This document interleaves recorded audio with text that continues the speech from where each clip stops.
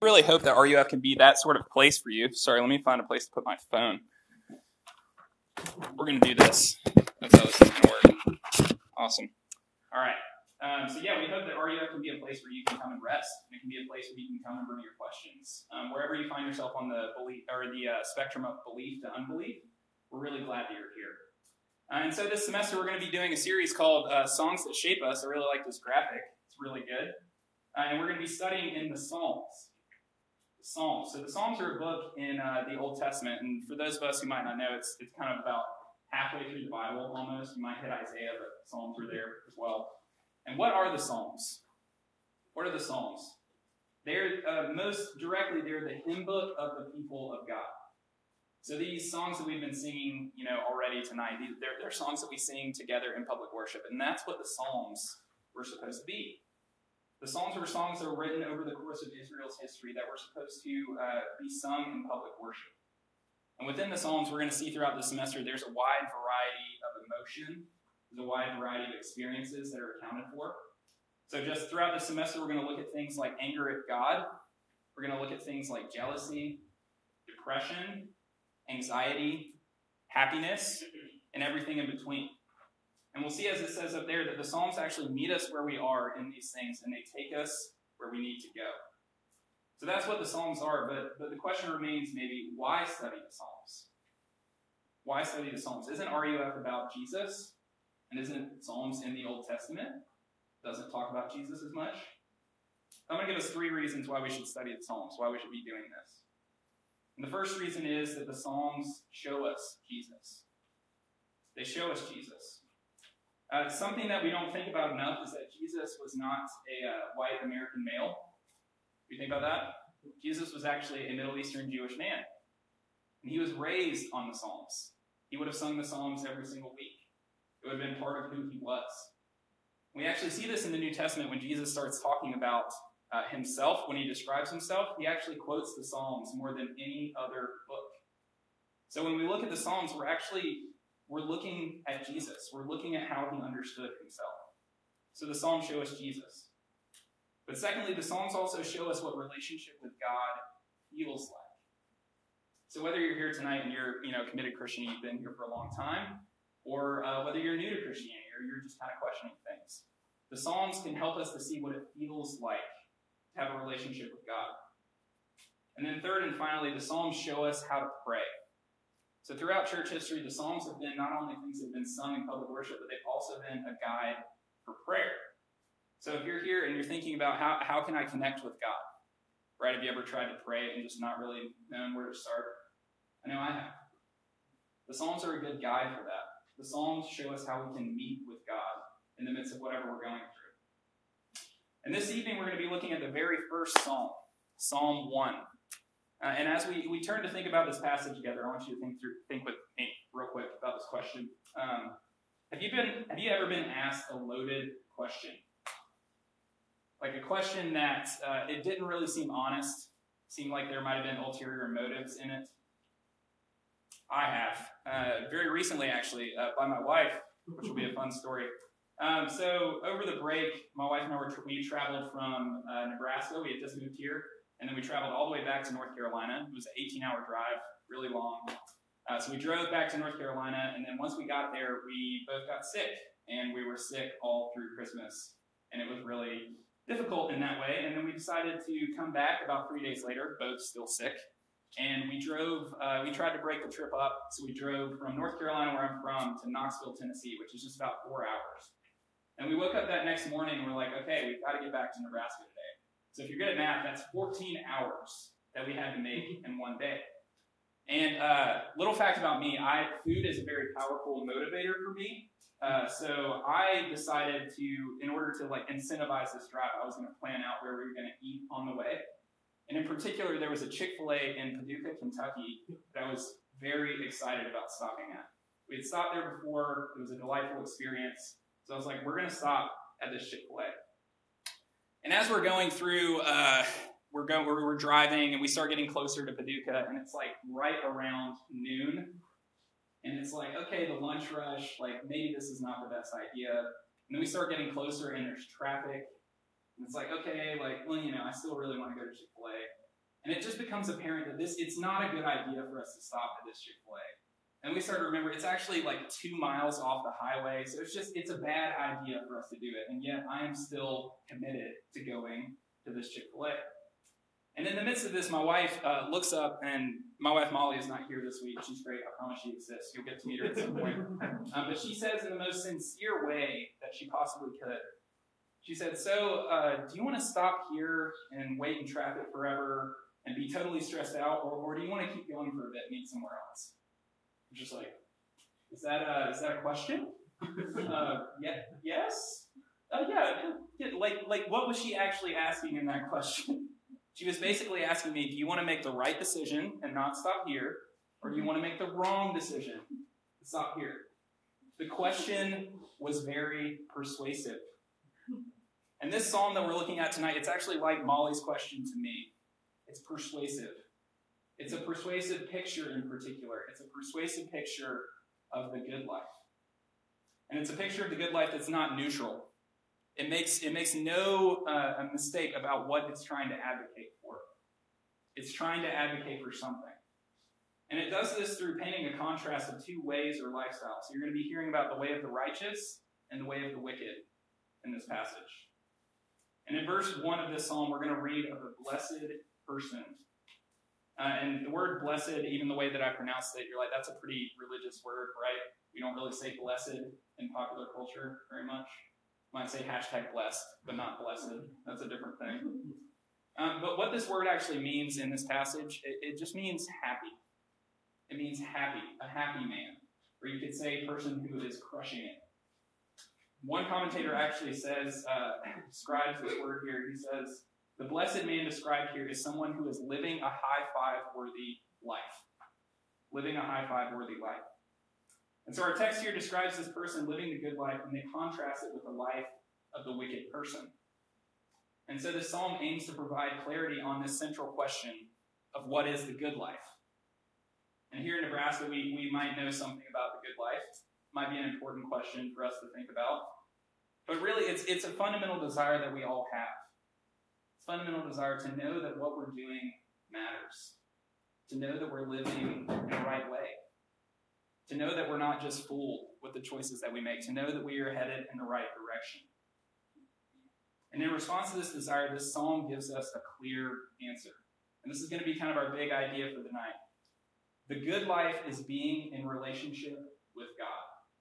The good life is being in relationship with God. But what are the benefits of being in relationship with God? Why is it so good? Why is it that is the good life? What do we get out of it? And there's 3 things that we're going to talk about tonight. The first is guidance, the second, purpose, and the third, security. So guidance, purpose, and security. So I'm going to read this passage for us real quick, and then we can jump right in. All right, so Psalm 1. Starting in verse 1. Blessed is the man who walks not in the counsel of the wicked, nor stands in the way of sinners, nor sits in the seat of scoffers, but his delight is in the law of the Lord. And on his law he meditates day and night. He is like a tree, planted by streams of water that yields its fruit in its season, and its leaf does not wither. In all that he does, he prospers. The wicked are not so, but are like chaff that the wind drives away. Therefore the wicked will not stand in the judgment, nor sinners in the congregation of the righteous. For the Lord knows the way of the righteous, but the way of the wicked will perish. Let's pray. Our Father, this is your word that you have given us. We pray that we would receive it as such, Lord, that we would be thankful for it. We thank you that you have given us this psalm, that you have given us a picture of what the good life looks like. I pray, Lord, that we would be people who are not scared to long for the good life. Lord, that we would look inward, that we would look and see if we're actually living in relationship with you or not. Pray that you would give us clarity. I pray that you would give us courage and give us understanding as we turn to your words. And above all, I ask that you would open our eyes that we might behold wonderful things out of your word. All these things I ask in Jesus' name. Amen. All right, so the good life is relationship with God. And what that means is first, guidance. Guidance. So if you would look with me to verse 1. It says, "Blessed is the man who walks not in the counsel of the wicked, nor stands in the way of sinners, nor sits in the seat of scoffers." So we see here that this blessed man, this happy man, is first noted as a person who doesn't walk in the counsel of the wicked, who doesn't stand in the way of sinners, and who doesn't sit in the seat of scoffers. And what's happening here? This is these different terms here. We have wicked, sinners, scoffers. In particular, when we hear sinners, we might think of how Christians tend to use that word, right? We'll say that we're a sinner saved by grace. And what that means is that, we're people who sin, and we've repented of that sin, and Jesus loves us. And that's a fine usage of the word, but that's not actually what's happening here in this passage. In this passage, these words are meant to describe someone who is living out of relationship with God. So it doesn't mean someone who struggles with sin. It means someone who is in open rebellion to God and his ways.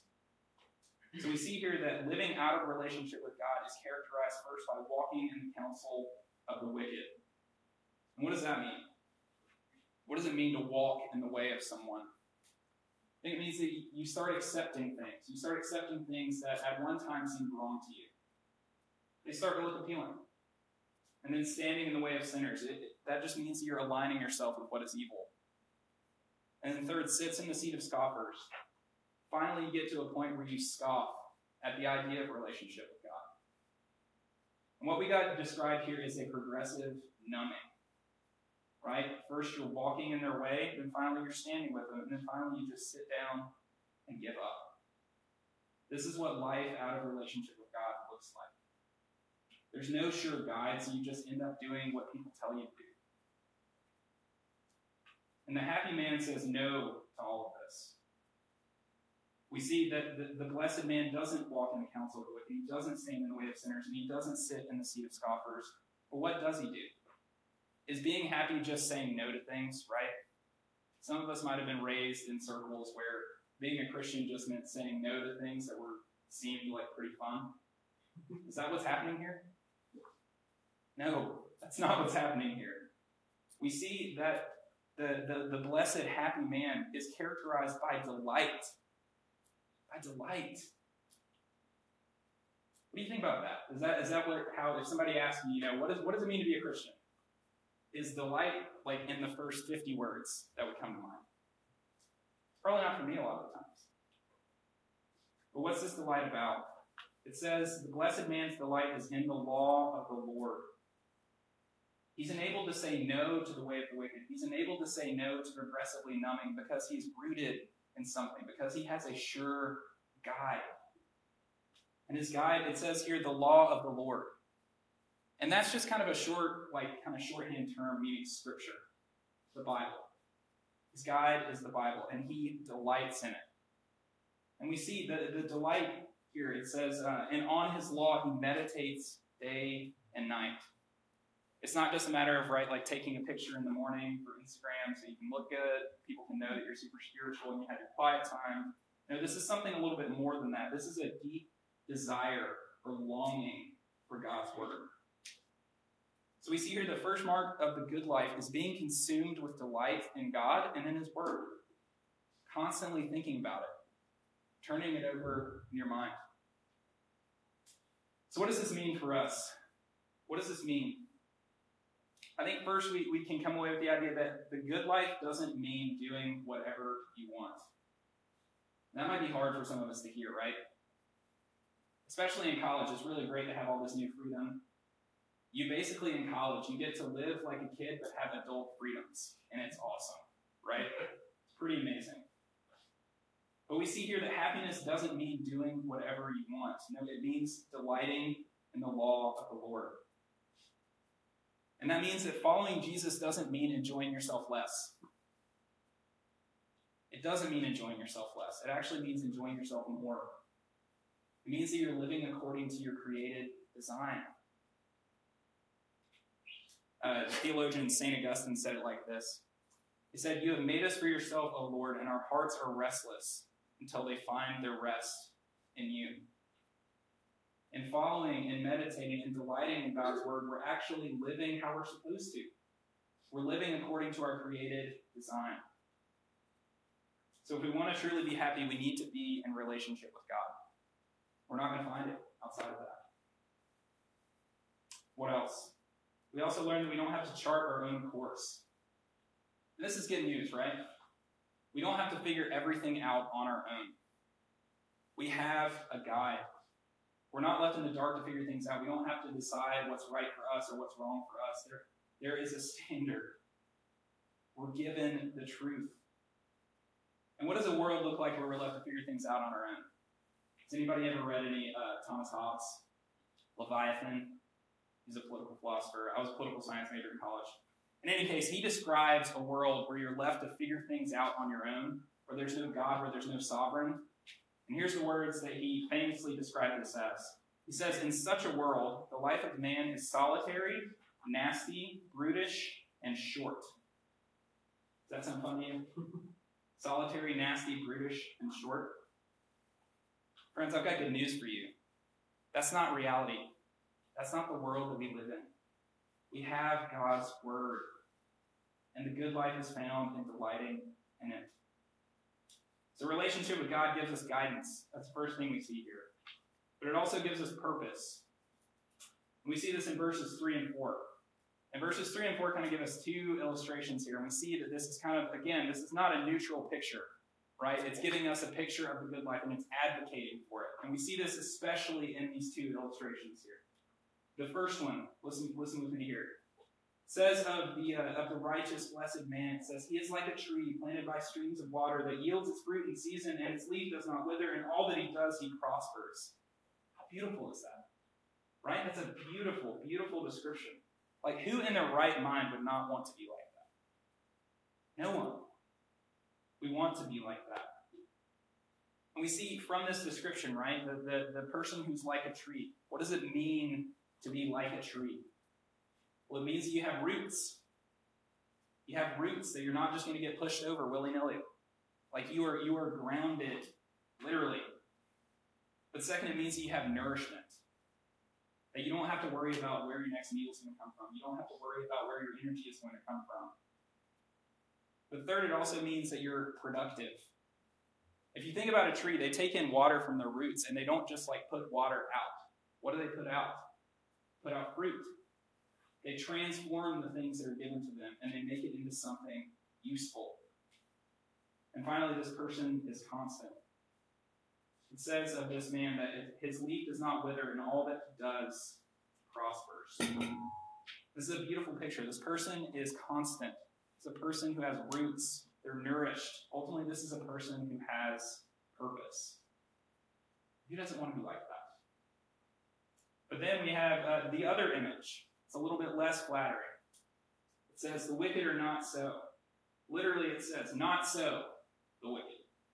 The wicked are not so, but are like chaff that the wind drives away. So rather than being like a tree, we have chaff. Is anybody familiar with what chaff is? Say chaff, is that familiar to you? So in an agrarian society such as Israel, that this was written to, this would have made a lot of sense.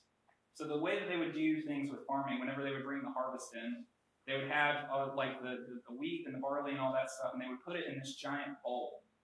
And then they would like shake the bowl, and then they would toss it up in the air. And the chaff, which is the casing that goes around the useful part of the wheat, would just be blown away in the wind. And then the useful part would fall down into the bowl. And so the image that we're given here is that the person who is in relationship with God is like this beautiful, productive, rooted tree. And the person out of relationship with God is like chaff. Useless. And so the question basically that it's asking us here is like, do you want to have a great life or do you want to have a terrible life? Which one? So what does this question mean for us? How does it hit you? I think this means that if we're looking anywhere other than God for purpose, we're not going to find it. Nothing other than God is big enough to give us the purpose that we're looking for.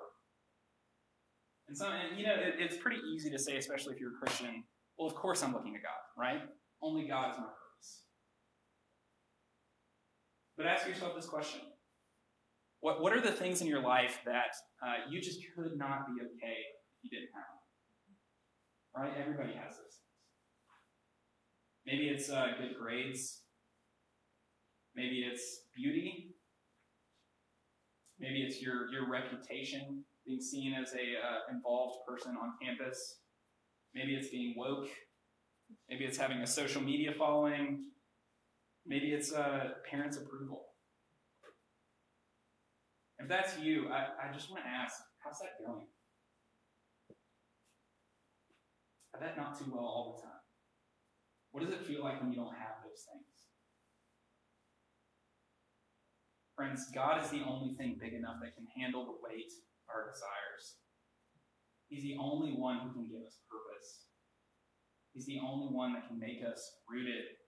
He's the only one that can make us established. The relationship with God gives us purpose. But the last thing we see here is that relationship with God gives us security. So look with me to verses 5 and 6.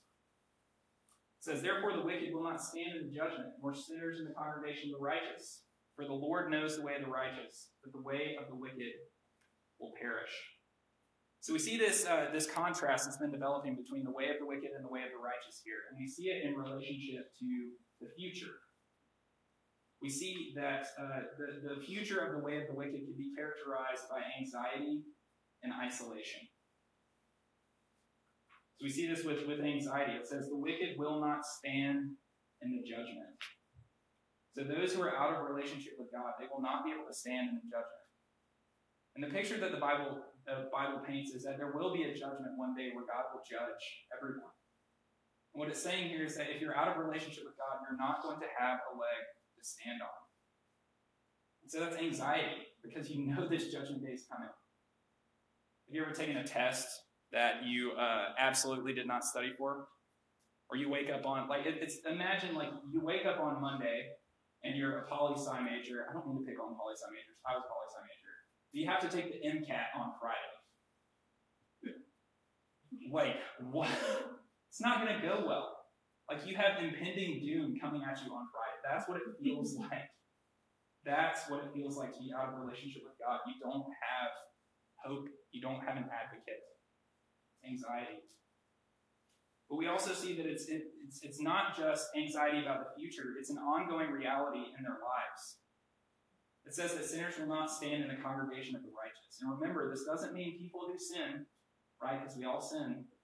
This means people out of relationship with God will not have a home in the worshiping community. So life will be characterized by anxiety and isolation. But what about the way of the righteous? The way of the righteous will actually be characterized by being known by God and being known by others. We see the future hope and the ongoing reality of the righteous person in verse 6 here. It says, "For the Lord knows the way of the righteous." The Lord knows the way of the righteous. What does that word mean there? Know. When we think about knowing, we might just be, thinking intimate, or we might just be thinking kind of a familiarity, the people that you see walking around campus. And actually that's kind of part of what's being said here, but it's actually a little bit more. It's meant to be this personal investment, this intimate knowledge, the way that a husband knows his wife. It's actually, the phrase knowing in the biblical sense, that's actually what they mean here. It's that level of intimacy that is being shown. So rather than anxiety and isolation, the person who is righteous will enjoy security with God and community with others. They'll enjoy the congregation of the righteous. And so a relationship with God means that ultimately you can be intimate with God and you can be intimate with others. So again, the contrast here is, do you want to be anxious and isolated for the rest of your life? Or do you want to be known by God and known by others for the rest of your life? And so this section tells us that ultimately the security that we long for, the future hope that we long for, it can only be found in relationship with God. And this might be counterintuitive because relationships for many of us haven't really felt secure. Many of us might have relationships with our parents that are very much built on how well we're doing. We might have relationships that we constantly have to keep up appearances because we're worried that the other person is going to leave. And if that's you, I want to tell you, God's not like that. God pursues us. He doesn't hold a carrot out in front of you. He doesn't need you, but he wants you. That's what God's like. What if you're here today and you're feeling lonely, right? This picture of anxiety and isolation, it kind of describes your present experience. If that's you, I want to tell you that there is a sure hope that is offered to you in Jesus. If you're anxious, there is a sure hope. You can have a future in Christ. And there's also a family for you. When you're reconciled to God, you're also reconciled to others. You're not left alone. So this section offers us security. So we've seen what relationship with God looks like. Just kind of drop there. So the question we should ask after that, of course, is how do we get relationship with God? This psalm is, it's advocating it, it's saying it's so amazing, but then the natural question is like, how do I get it? Like, how do I get this amazing thing? And I've hinted at this a couple times throughout, but I just want to go ahead and make sure that this is abundantly clear. The way that we get relationship with God is only through Jesus Christ. Only through Jesus can we enjoy this sort of relationship. It's only available through Christ. And the Bible actually tells the story that we were created for relationship with God. If you're familiar with the first couple chapters of the Bible in Genesis, it talks about how Adam and Eve, who were our first parents, they walked in the garden in the cool of the day with God. They were created to know this sort of intimacy with God that we describe in this passage. They were able to delight in God. They received guidance from Him. They enjoyed all of these things that we talked about. But if you know the story, then you know that it didn't last. That eventually we chose something else. We chose to be our own gods. We didn't want guidance. We wanted to be our own gods. And we see that this is a tragic act that had ripple effects throughout all of history, right? Shortly after this choice is made, we see things coming onto the scene like murder. We see family strife. We see frayed relationships. We see abusive relationships. And just general sadness. All of this comes on the scene because of this choice that we made. The first sin of our parents. And where that leaves us now is that people are a glorious ruin. Right? We're created for relationship with God. We once enjoyed it. And yet we don't have it. We have a longing for relationship with God, but we can't get it. And because of the tragic effects of that decision, because of the tragic effects of sin, we can't work our way up to God. What are we going to do? Thankfully, God did something. Something had to be done, and God was the one who had to do it. In John 14, Jesus says this. He says, I am the way, the truth, and the life. No man comes to the Father except through me. Jesus says that He is the way to bring us to relationship with God. I think it's important to note what He doesn't say there. Jesus doesn't say that being a good person is the way. Jesus doesn't say that being nice is the way. Jesus doesn't say that being a super moral person is the way. Now, He says, I am the way. Jesus is the way. But how did He do this? How could He say such a bold claim like this? How could He be the way? He did it on the cross. Read about this in Colossians 1. It says, for in Jesus all the fullness of God was pleased to dwell, and through Him to reconcile to Himself all things, whether on earth or in heaven, making peace by the blood of His cross. And you who once were alienated and hostile in mind, doing evil deeds, He is now reconciled in His body of flesh by His death, in order to present you holy and blameless and above reproach before Him. Friends, Jesus went to the cross so that you could know the joy of a relationship with God. And by trusting in Jesus, you can have all the benefits of the good life. This can be your experience. You can know God intimately. Maybe you're here today and you're a Christian, and the description of the good life really didn't kind of fit with you. It's not what your daily reality felt like. Or maybe you're here tonight and you don't even know if this is something that you want. I just want to tell you that the hope for all of us in this is relationship with God. And Jesus is offered to each and every one of us freely. So can we afford to stay away? No. Let's look to Jesus. Let's pray.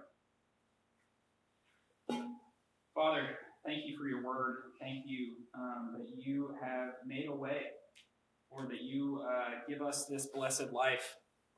that you didn't leave us to figure things out on our own. No, Lord, you gave us guidance. You gave us ultimately a relationship with you, and you did this on the cross. I pray that we would taste and see that, or that those of us who are Christians would feel built up in that. And those of us who are considering for the first time would see your beauty and would have the courage to ask, wow, maybe I am missing out on something, and to ask more about you. Lord, I pray that you would just encourage us and equip us with everything that we need. In Jesus' name, amen.